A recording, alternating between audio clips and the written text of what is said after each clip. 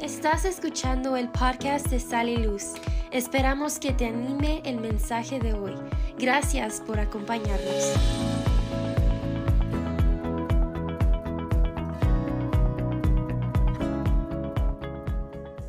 Hoy más que nunca, Dios está esperando que tú y yo respondas a la palabra que Él ha puesto en tu corazón. Él está empujando a algo nuevo, pero para hacer algo nuevo tienes que estar dispuesto a dejar lo viejo. La palabra de Dios dice de esta manera en Isaías capítulo 43, versículo 18 y 19. Dice: no os acordéis de las cosas pasadas, ni traigas a memoria las cosas antiguas. He aquí que yo hago cosa nueva, pronto saldrá a luz. ¿No la conoceréis? Otra vez abriré camino en el desierto y ríos en la soledad. Otra vez Dios lo puede hacer. En día conmigo, nueva temporada. Cierra tus ojos y vamos a orar. Espíritu Santo, eres bienvenido en este lugar. Yo me presento delante de ti, pidiéndote que sea tu palabra, que sea tu verdad, la que salga de mis labios. Toda opresión, toda distracción, Señor, te pido que en este momento sea cancelada y tu palabra dé fruto en nuestro corazón, en Cristo Jesús. Todos decimos amén. Esta semana pasada estaba viendo uno de mis programas favoritos, Sports Center.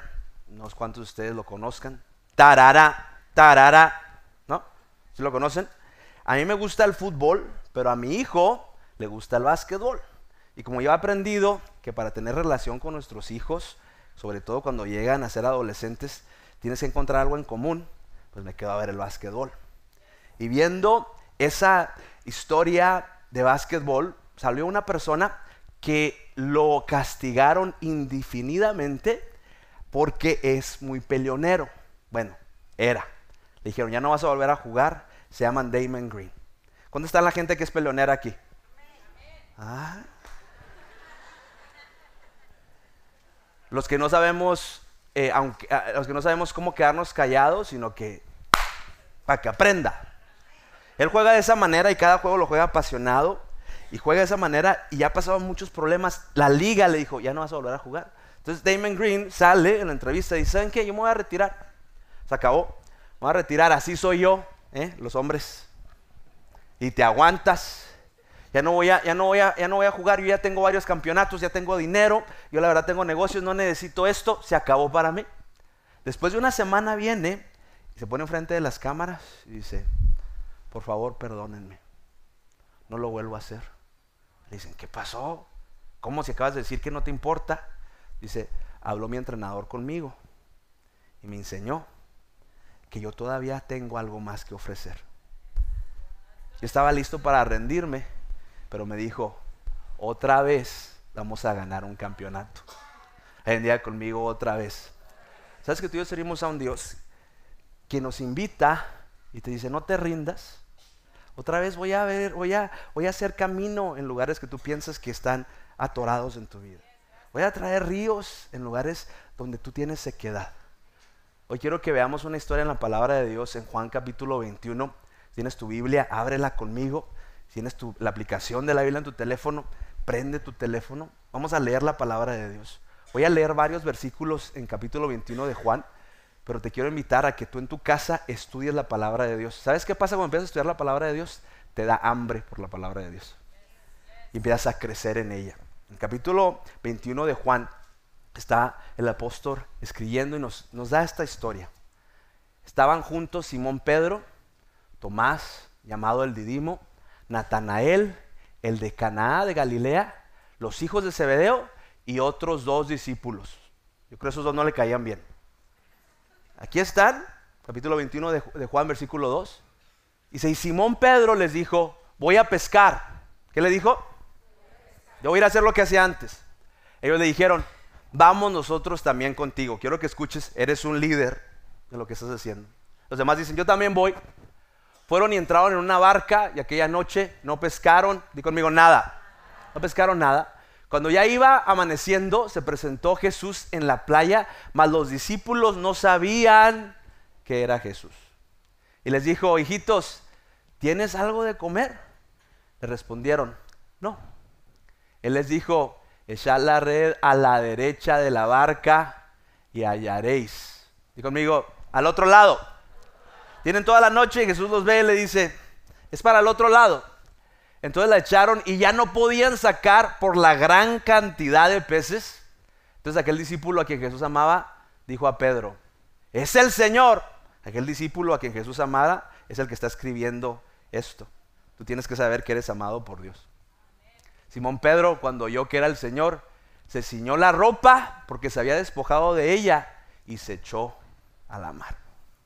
Pedro está en un lugar donde las promesas de Dios para su vida parecen imposibles. Jesús murió y él está esperando una promesa, pero se desespera. ¿Alguien aquí es desesperado? ¿Alguien aquí piensa que le tiene que ayudar a Dios? Y dice Pedro, yo me voy a pescar, tengo que comer, hace hambre, tengo que hacer algo. Como dice la Biblia, ayúdate que yo te ayudaré. Eso no dice la Biblia, eso dice don Teofilito. Y él va y empieza a hacer lo que hacía antes, diciendo, si quieren seguirme, me siguen. Y los discípulos que están ahí van con él. Y me encanta que Jesús llega en el lugar donde ellos deciden desobedecerle. En el lugar donde ellos dicen, yo voy a hacer lo que yo quiero, Jesús no los rechaza, Jesús los invita. Quiero que escuches esto, por favor. Al Dios que tú y yo servimos, no está esperando tu fracaso. Él quiere tu éxito. Tanto así que aún lo que tú estás haciendo, que tú sabes que, que no es lo que te llamó a hacer, te dice, échalo en el otro lado. Tanto así que llega ahí donde está, tanto te ama, yo voy a hacer esto y eso es lo que yo voy a hacer. Tanto te ama que aún donde tú estás, en ese lugar, que tú sabes que no es lo que Dios ha puesto en tu corazón, no es el llamado de tu vida, pero es lo que te da de comer. Llega y le dice, en el otro lado. Tú sabes que para Dios no hay nada imposible. Y aunque no tengas toda la noche haciendo lo mismo, si tú pones atención a lo que Él te llama y lo que Él te dice, y tienes que escuchar su voz, porque muchas veces somos tan tercos que nos morimos en la línea. ¿Dónde está la gente que viene de Juárez? Que yo soy indio de corazón. Ni fuiste a la UACJ, viejo, fuiste a la UASH, pero ya. Fuiste a SHUTEP. ¿Y qué pasa, hermano? Muchas veces por nuestra terquedad, por nuestra manera de ser, perdemos lo que Dios tiene para nosotros. Di conmigo, nueva temporada. Esta nueva temporada requiere que tú obedezcas lo que Él te está diciendo. Y aunque no lo reconozcas, porque no sabían que era Jesús, tú le obedeces. Échalo al otro lado. Oye, hermano, llevas años intentando de esa manera. ¿Qué si este nuevo año entras a una nueva temporada haciendo realmente lo que Jesús dice? ¿Qué si empiezas realmente a obedecerle de la manera que Él te está invitando a hacerlo? Y aunque ellos están haciendo algo de su voluntad, Dios viene y pone su voluntad. Y cuando tú le obedeces, aun cuando estás en tu voluntad, Él cambia todo a su voluntad. Y los peores fracasos en tu vida pueden ser los lugares donde puedes ver más provisión. Porque dice, Señor, ¿qué es lo que quieres que haga? Ya la regué, ya lo hice a mi manera, ¿qué hago? Y Él te dice, haz esto. Y Él llega ahí. Y yo creo que este año Él llega a tu vida y trae provisión sobrenatural en tu vida. Y llegan milagros de provisión porque tú le dices, Señor, ¿qué hago? Y al momento que Él te habla, Él te va a dar instrucciones específicas. Esto lo siento en mi corazón. Aquí es donde tienes que invertir. Esto es lo que tienes que cambiar. Y vas a empezar a ver algo que dice, decir, ¿cómo es que Dios hizo esto? Es que estabas haciéndolo en tus fuerzas. Y cuando Él llega, Él lo cambia por completo. Y eso que estás empezando a hacer en tu negocio se va a cambiar porque el propósito va a cambiar. Y este propósito que Él tiene para ti se va a cumplir. Es su voluntad en nuestra vida. La palabra del Señor dice en Filipenses capítulo 4, versículo 17 al 19. No es que busque dádivas, escuchas Pablo hablando a la iglesia en Filipenses. No es que busque ofrendas, sino que busco fruto que abunde en vuestra cuenta. ¿Que abunde dónde? En tu cuenta. Tienes una cuenta tú. Pero todo lo he recibido y tengo abundancia. Estoy lleno, habiendo recibido de Epafrodito lo que enviaste, olor fragante, sacrificio acepto, agradable a Dios. Mi Dios pues, porque tú has hecho esto y has creído, mi Dios pues suplirá todo. ¿Cuánto? todo lo que os falta conforme a sus riquezas en gloria en Cristo Jesús. Todo lo que necesitas conforme a sus riquezas. Quiero abrir mi corazón contigo por un minuto y por favor quiero que escuches lo que estoy diciendo. Hace varios años yo pensaba que yo le tenía que ayudar a Dios. Están viendo así como que, pastor. Todos hemos pensado alguna vez que tenemos que ayudarle a Dios. Y nos vamos a hacer algo que tú sabes que no es Dios lo que Dios está llamando a hacer, pues dices, esto es lo que yo quiero hacer. Y por años yo le decía a mi esposa, escucha mi corazón, quiero que por favor lo filtres de tal manera que puedas tomar lo bueno. Yo le decía a mi esposa, tenemos que pagar la iglesia. Antes de pagar la casa, tengo que pagar la iglesia. Estoy hablándote de entrar a un lugar donde una décima parte de lo que se tenía que pagar es lo que entraba en la iglesia. Y yo decía, Señor, lo vamos a hacer. No le decía ni a los pastores, porque yo lo puedo hacer. No le decía ni a los que estaban ahí, ni a los administradores. Yo decía, yo voy a pagar esto. Y aunque yo quería hacer algo bueno, no era lo que Dios quería hacer. Y me frustraba y decía, bueno, ya tengo 2 trabajos, voy a agarrar 3 trabajos. ¿Dónde está la gente que no le tiene miedo al trabajo? Nada más 2, los demás todavía les da frío. ¿Dónde están los que no tienen miedo al trabajo? Quiero que escuches esto. La palabra de Dios dice esto: en toda labor hay fruto. Es decir, todo lo que tú hagas, esto eres si tú crees en Dios o no crees en Dios. Si en toda labor hay fruto, son principios bíblicos. Si trabajas va a haber comida. Excepto cuando Dios te dijo que no hagas eso. Ellos tenían nada. Y yo estaba intentando. Y para yo tratar de calmar las cosas en la casa, ¿dónde están los hombres que pueden ser honestos conmigo? Para no enfrentar el problema, yo le tiraba dinero al problema. Ahí te va pues, haz esto. Ahí te va pues, haz esto. En vez de solucionar lo que tenemos que solucionar. Yo estaba fuera de orden. Yo no soy el Mesías, Él es el Mesías. Y al momento que estábamos haciendo esto, le dije, ahí estaba pues, bueno, vamos, la casa más grande, bueno, el carro más grande, que tiene que trabajar, que tiene que me tenga que endeudar. Y lo que nosotros pensamos es que porque tenemos una casa de $300,000 somos más ricos. Y no, porque tenemos una casa de $300,000 tenemos más deuda. Y compramos la casa de $300,000 y tenemos menos $299,000. El siguiente mes $299,700. Diste un pago de $2,000 y el siguiente mes $299,500. Tienes menos, pero piensas que es más. En vez de comprar una casa de $50,000 que vale $100,000 y estás más 50. Okay. Pero es que la de $300,000 es donde se ve más. Y yo pienso que lo que se ve es lo que soy. La ropa que tengo es lo que soy, los carros que tengo es lo que soy. Mentira del diablo, estás amarrado. La libertad viene cuando tú ya no me defines, ni yo me defino por lo que tengo, yo me defino por lo que doy. Y esto nos cala y nos duele porque el amor al dinero es la raíz de todos los males. Es el amor al dinero. Y no entendemos la ley del contentamiento, que mientras más tengo, más doy. Menos gasto, no es más tengo, más gasto. Escucha, estoy diciendo esto, yo estoy dando, y aún en la iglesia vamos a tener lo mejor, y vamos a dar esto, y en mi casa vamos a tener lo mejor. Te estoy abriendo mi corazón porque quiero que entiendas que el enemigo es tan sutil que aún en cosas que piensas que son buenas, te está llevando a la bancarrota. Y estoy ahí, Señor, bendíceme y súpleme. Y como Él es tan bueno, me dice, échalo al otro lado y pum, sale provisión. Échalo al otro, es tan bueno en nuestra vida. Aunque no estamos obedeciendo por completo. ¿Tú entiendes que cuando tú le das a Dios la mitad de tu obediencia, es desobediencia? Es desobediencia. Y estoy orando, Señor, porque es que cada vez que hago esto, genero de aquí, pero pierdo acá. Porque es que sigue haciendo todo esto, Señor, me estoy esforzando, estoy haciendo lo que tú quieras. Señor me dice, yo no te pedí que hicieras eso. Quiero que cambies, y conmigo cambio. Escucha, la nueva temporada no va a pasar si tú sigues haciendo lo mismo.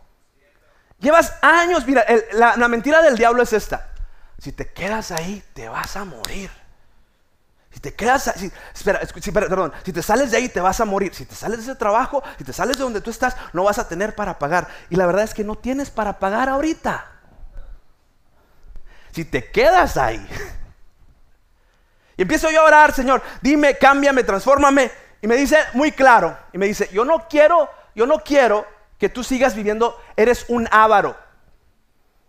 ¿Alguna vez Dios te ha hablado así fuerte? Abre la Biblia y avaricia, avaricia. La abría otra vez, avaricia. Muchos de nosotros abrimos la Biblia y digo, la cierro, eso no es de Dios. Avaricia, avaricia. Yo decía, Señor, oro por todos los ávaros que están ahí que no dan. Yo hablaba mi corazón y me decía, quiero que seas generoso. Yo soy generoso, Señor, mira todo lo que estoy dando. No, yo no estoy diciendo que seas generoso, que cumplas con el recibo Sí, como que cumplas con el diezmo y ahí se acabó. Escucha, yo lo que quiero es que me entregues todo. Mentiras del diablo. Me dijo, quiero que empieces a vivir con 50% de lo que ganes. ¿Cómo yo sé que Dios me dijo eso? Porque a mí no se me hubiera ocurrido. Y empiezo a batallar. Ya no quiero que vivas con el 100%, 50% y vas a dar 50%. Y voy a la casa de mi abuelita y siento en mi corazón preguntarle, güey, ¿cómo está? ¿Cuántos conocen a las abuelitas que al momento que le preguntas te dicen toda su vida? Ay, mijo, estoy viva. De milagro estoy viva. Ahorita que me vea en la tele, te amo, güey. Güey, ¿necesita algo? Ay, mijo, fíjate que no tengo. Y yo, ay, güey. Y yo me pongo el corazón, dale. Oye, espérate. Yo lo iba a dar aquí, lo iba a dar acá. No. Yo quiero que lo des ahí. Muchas veces nosotros pensamos que tenemos que ir a África y se nos olvida que la necesidad está con tu abuelita, con tu tía, No estoy hablando de dejar de poner el principio en lo que es primero para Dios. Lo que estoy hablando es dejar de vivir en avaricia y empezar a vivir en generosidad. Lo que pasó en mi vida, hermano, lo que por años yo trabajaba y trabajaba, no podía. El Señor empezó a abrir puertas de tal manera que yo ya no tenía que estar ahí y generaba. El Señor empezó a traer cosas en mi vida, oportunidades y cosas que podía hacer para poder hacer lo que nos ha llamado aquí a hacer y poder dar. El Señor me mostró que es hacerlo de su manera, no de mi manera. Si Él dice da, tú tienes que dar. Si Él dice perdona, tú tienes que perdonar. Si Él dice ama, tienes que amar. Échalo al otro lado. Ya lo intentaste hacerlo de esta manera. Ya intentaste gritarle a tu esposo y no cambió. ¿Qué tal si lo intentas de su manera? La blanda respuesta apaga la ira.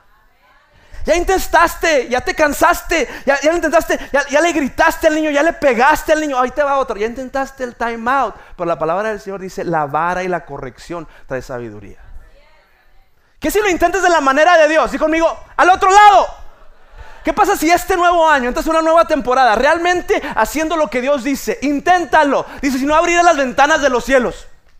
Si no te traigo provisión, no con lo que tú puedes hacer, sino con lo que yo quiero darte. Pero no solamente es en tus finanzas, escucha, es en tu corazón. La generosidad es una disposición del corazón. Es una actitud de decir, Señor, yo ya no vivo para mí. Todo lo que tengo te pertenece. Escucha, esto es tan difícil de vivir porque tú y yo queremos que Dios bendiga lo que nosotros hacemos en vez de hacer lo que Él ya bendijo. Queremos que Dios bendiga lo que nosotros hacemos en vez de hacer lo que Él ya bendijo. Y batallamos y nos estorbamos. ¿Y por qué es que te duele cuando hablo de esto? Porque no se lo has entregado. Te lo digo porque a mí me dolía. Nomás escuchaba eso. El pastor de seguro ya está haciendo que esto. Y no, llegaba a la iglesia. No, es que la alabanza, no recibo nada. ¿Sabes por qué no recibes nada? Dice la palabra de Dios. Trae mis diezmos al alfolí y habrá alimento en mi casa. Es decir, sé parte y vas a comer. Envuélvete y empieza a servir. Y te vas a decir, qué bárbaro, gracias hermano por cuidar a mi hijo. En Isaías 43 leímos ahorita que dijo Dios al profeta, dijo conmigo otra vez abriré camino en el desierto. El pueblo de Israel estaba atado en Egipto y no quería salir porque preferían ser esclavos y tener comida que ser libres y creer que Dios les va a mandar maná. Y se conformaban con lo poco que tenían sin entender que Él lo estaba llamando. Estoy predicando algo que puede cambiar tu vida esta mañana. Viene y le dice, otra vez, salía conmigo otra vez lo puedo hacer. En tu vida Dios ya lo hizo. Hace 10, 15 años, hace 20 años tú decidiste tomar un reto y ahora dejas de vivir ahí. Dejas de vivir en fe. Ahora no puedes ver que Dios ha sido fiel. Hace 5 años estabas ganando $12 la hora. Dios te da 15. No puedes creer que otra vez Dios puede darte más. Pero echa la red al otro lado. Deja de mantenerlo, deja de tratar de hacerlo. Dios no depende de ti, iglesia. Tú dependes de Él. Y el caminar en esta verdad nos lleva a entender que cuando nosotros entramos en su plan, al día conmigo, nueva temporada, nos dice el coach otra vez, hey, vamos a ganar otra vez. No se ha terminado tu tiempo. Sigue diciendo la historia en Juan capítulo 21. Quiero que te quedes conmigo, versículo 15 al 19. Leímos ahorita donde el Señor le dice a Pedro, échalo al otro lado. Cuando hubieran comido, o sea, Jesús les prepara la comida. Jesús dijo a Simón Pedro, Simón, hijo de Jonás, ¿me amas más que estos? No si me amas, y la palabra ahí traducida en griego es agape. ¿Me amas más, agape, incondicionalmente? Le respondió, sí, Señor, tú sabes que te amo. Y esa palabra que usa ahí, Juan cuando está escribiendo, es fileo. Sí, Señor, te amo como amigo. Le dice Señor, pero también le dice amigo. Pierde la honra, por lo cual pierde la recompensa. Él le dijo, apacienta mis corderos. Volvió a decirle la segunda vez, Simón, hijo de Jonás, ¿me amas? Agape, incondicionalmente, con todo lo que tienes. Pero le respondió, sí, Señor, tú sabes que te fileo. Le dijo, pastorea mis ovejas. Haz lo que te llamé a hacer desde el principio. Le dijo la tercera vez, Simón, hijo de Jonás, ¿me amas? Pedro se entristeció de que le hiciera la tercera vez. ¿Qué hizo Pedro 3 veces, familia? Lo negó. Y Dios le pregunta 3 veces. Por cada vez que me has negado, la pregunta es, ¿me amas? Por cada vez que lo has negado, la pregunta es, ¿me amas? Y le respondió, Señor, tú lo sabes todo. Tú sabes que te amo. Jesús le dijo, apacienta mis ovejas. Haz algo por alguien más. De cierto te digo, cuando eras más joven, muchos conocemos esa parte de la escritura hasta el versículo que acabo de decir, pero sigue diciendo, ¿me amas más?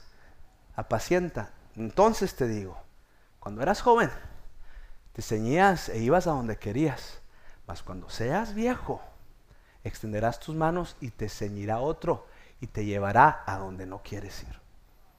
Esto dijo, dando a entender con qué muerte había de glorificar a Dios. Y dicho esto, añadió, ¿qué le dijo? El problema que tenemos en la iglesia, y esto es una mentira, es que pensamos que la iglesia, que Jesús, que Dios, está para nosotros. Que la iglesia, que la vida, se trata de nosotros. Que a mí me vaya bien. Él es el creador. La iglesia se trata de Cristo.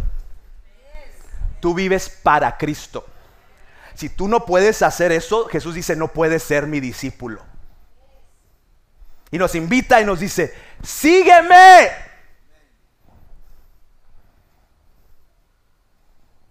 Y conmigo, nueva temporada. Una nueva temporada requiere que yo haga lo que Él me está diciendo que haga, que vaya al otro lado, pero también requiere que vea cuánto cuesta seguir a Cristo. La mentira es que no te va a costar nada. La mentira es que Dios tiene que hacer lo que tú quieres. La mentira es que tú eres el importante y nos gusta. Y déjame decirte, cuando tú eres el importante, eres un Dios muy chiquito. Y vas a sentirte a lo mejor como el wow con los que están ahí, pero delante de Dios eres miserable. Y te voy a abrir mi corazón en esto. Yo por mucho tiempo, de veras te lo digo, llegué a venir a la iglesia y le decía, Señor, háblame, ¿por qué no te escucho? El pastor ya no se está metiendo con Dios. Señor, tu presencia en la iglesia. Pero mientras estaba yo adorando veía que recio está el sonido. El estacionamiento, no hombre, que hagan algo. Yo no hago nada, pero quiero criticar todo. Y yo traía esa actitud. Y mi actitud prevenía que la bendición de Dios llegara a mi corazón. Y cuando yo estaba batallando con eso y tenía eso, yo sentía una soledad. No te puedo explicar de otra manera. Yo sentía una soledad horrible. Si tú alguna vez has peleado con la soledad, yo creo que es lo más difícil con lo que tú puedes pelear.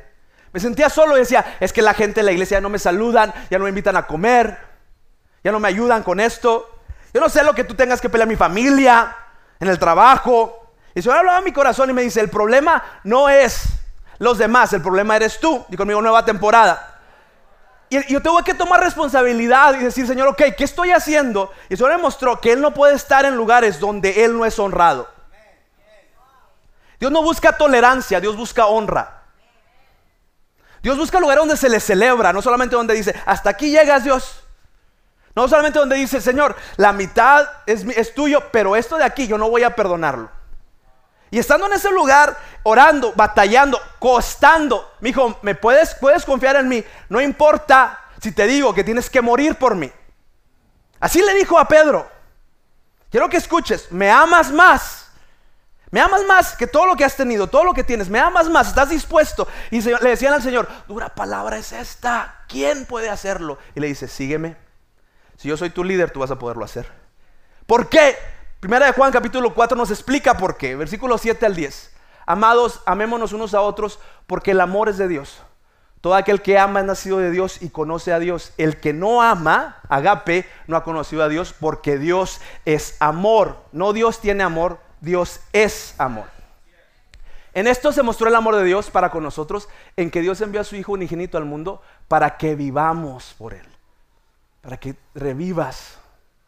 En esto consiste el amor, no en que nosotros hayamos amado a Dios, sino que Él nos amó a nosotros y envió a su Hijo en propiciación. Envió a su Hijo para perdón por nuestros pecados. En esto consiste el amor, es decir, yo no puedo amar a Dios si no es que yo recibo su amor primero. Y en esa batalla que tenía yo con Dios, ¿alguien alguna vez aquí ha peleado con Dios? ¿Sabes? Oh, Señor, ¿me amas? Tú sabes que te amo. Apacienta, veas algo, que lo hagan ellos. ¿Me amas? Realmente, soy Señor de tu vida. Pues eres mi amigo, te amo como amigo. Y estoy batallando yo con eso. Y se habla a mi corazón y me dice, yo no te he descalificado, Pepe. Yo te amo. Voltéame a ver, por favor. Tu pasado no te descalifica del amor de Dios en tu vida. Apacienta sus ovejas. Yo me sentía descalificado. La verdad es que dentro de esa pelea yo decía, yo nunca puedo volver a hacer esto, yo nunca puedo volver a hacer lo otro. No porque haya pecado, escucha, sino porque la condición de mi corazón me separaba de Dios, que es el peor pecado. Cuando tú empiezas a ¿cuál es la palabra? En vez de buscar perdón de Dios, empiezas tú a decir, yo soy suficiente. Autosuficiencia, es decir, yo puedo, yo no necesito eso. Y el Señor me mostró, yo quiero mostrarte esto. Yo creo que te puede hacer libre para entrar a una nueva temporada. Digo conmigo, nueva temporada. Es esto, es hacer lo que Dios dice, es obedecer en lo que Él dice, pero también es, escucha, es amar a Dios. Amar a Dios, no solamente más allá de ti, más allá de tu familia, es amar a Dios, no importa lo que te cueste. Es amar a Dios de tal manera que en sacrificio le dice, Señor, aquí está, yo quiero que tú lo cambies, pero si no lo cambias, yo te amo. Amar a Dios de tal manera que Él no tiene que hacer algo por mí para comprobar que Él es Dios. Amar a Dios de tal manera que yo hago todo por Él para honrarlo. Y cuando yo le dije, Señor, está bien, me siento de esa manera, estoy aquí. Y me dijo, recibe mi amor. Como te lo acabo de mostrar, leyendo esa escritura. En esto consiste el amor. Lo que hiciste no descalifica el plan que Dios tiene para tu vida. Dios te ama. No estás muy lejos. Hay una nueva temporada. Y hoy puede empezar. Y no vas a poder amar como Él quiere que lo ames hasta que entiendas que Él te ama a ti. Con todo. Y Él se entregó. Cuando tú le dijiste que no, Él fue y te buscó de nuevo. Isaías 43, versículo 19 dice, volveré a hacer camino. Y luego dice, y traeré ríos en la soledad. Cuando el pueblo de Israel salió de Egipto, camino en el desierto, llegaron a un lugar donde tenían sed, como hoy tú tienes sed. Y dice que golpearon la piedra, como tú y yo hemos golpeado la piedra angular que es Cristo Jesús con nuestro pecado, con nuestra desobediencia. Y en ese lugar de golpearlo, Él manda agua. Dice que de la piedra salió agua. De la piedra, de los lugares donde nosotros decimos, esto no sé cómo funciona. Y las veces que tú has golpeado, que tú te has quejado, Dios te ama tanto que de ahí Él quiere traer ríos de agua viva para que puedas empezar a vivir en la plenitud que Él tiene para ti. Alguien diga conmigo, nueva temporada. Ponte de pie conmigo. ¿Sabes qué? Cuando le volvieron a preguntar, ¿cómo es que cambiaste de una semana a este jugador de básquetbol a la otra? De decir, yo ya no voy a hacer las cosas así y se acabó, no necesito. Me dice, es que yo entendí que aunque yo no lo necesito, el equipo me necesita. Familia, la iglesia te necesita. Este mundo te necesita. Tus hijos te necesitan. ¿Por qué es que pago el precio? ¿Por qué es que doy la milla extra? Porque hay una nueva temporada para mi familia. Porque el yo mantenerme en este lugar de orgullo, decir así lo voy a hacer, puede ser que no me cueste nada a mí, pero le va a costar todo a ellos. Y el yo decir, Señor, ¿qué es lo que tú quieres? Y hacerlo al otro lado, no solamente me va a dar a mí, le va a dar a los que están alrededor. Porque yo responder, decir, sí, Señor, te amo, agape, no solamente cumple su propósito en mi vida, sino que trae un gozo, una alegría que solamente Él puede dar. No estás descalificado y no es muy tarde. Pero hoy tú tienes que tomar una decisión este nuevo año de decirle, Señor, yo quiero amarte con todo. Quiero que cierres tus ojos en este momento. Dejemos de caminar. Dejemos de andar en nuestra manera. Dejemos de hacer, de pensar que la gente nos debe, que Dios nos debe. Te invito, Él ya lo dio. Él ya se entregó. Esa necesidad que sientes, Él la quiere satisfacer. Pero mi pregunta es, ¿lo amas más? ¿Lo amas más? Con tus ojos cerrados. Si hoy tú estás aquí y dices, pastor, yo quiero realmente entregar mi vida a Cristo, entregarle a Dios, mi familia, quiero entregarme por completo. Y hoy tú puedes hacer esa decisión, a lo mejor por primera vez en tu vida, o a lo mejor te has separado y ese vacío que dices, ¿por qué es que no siento? ¿Por qué es que no llego? Hoy decir, Señor, otra vez yo vengo. Con tus ojos cerrados, y hoy tú dices, ese soy yo y hoy le quiero entregar mi corazón a Dios. Quiero que levantes tu mano conmigo. Levántala en alto y dices, otra vez yo estoy aquí. Una señal de fe, levantaremos una señal de fe. Veo tu mano. Con tu mano en alto, iglesia, todos los que estamos aquí, quiero que hagamos esto de corazón. A lo mejor tú estás apoyando a esa persona que va a hacer esto. A lo mejor tú ya lo hiciste. Repite conmigo en voz alta y di, Padre Celestial, te entrego todo. Perdóname, límpiame, quita la avaricia y pon tu amor y generosidad. Jesucristo, sé Señor de mis decisiones. Gracias por morir y darme nueva vida en Cristo Jesús. ¿Puedes decir amén? Gracias por sintonizar. Mantente conectado a través de nuestras redes sociales y recuerda que somos familia.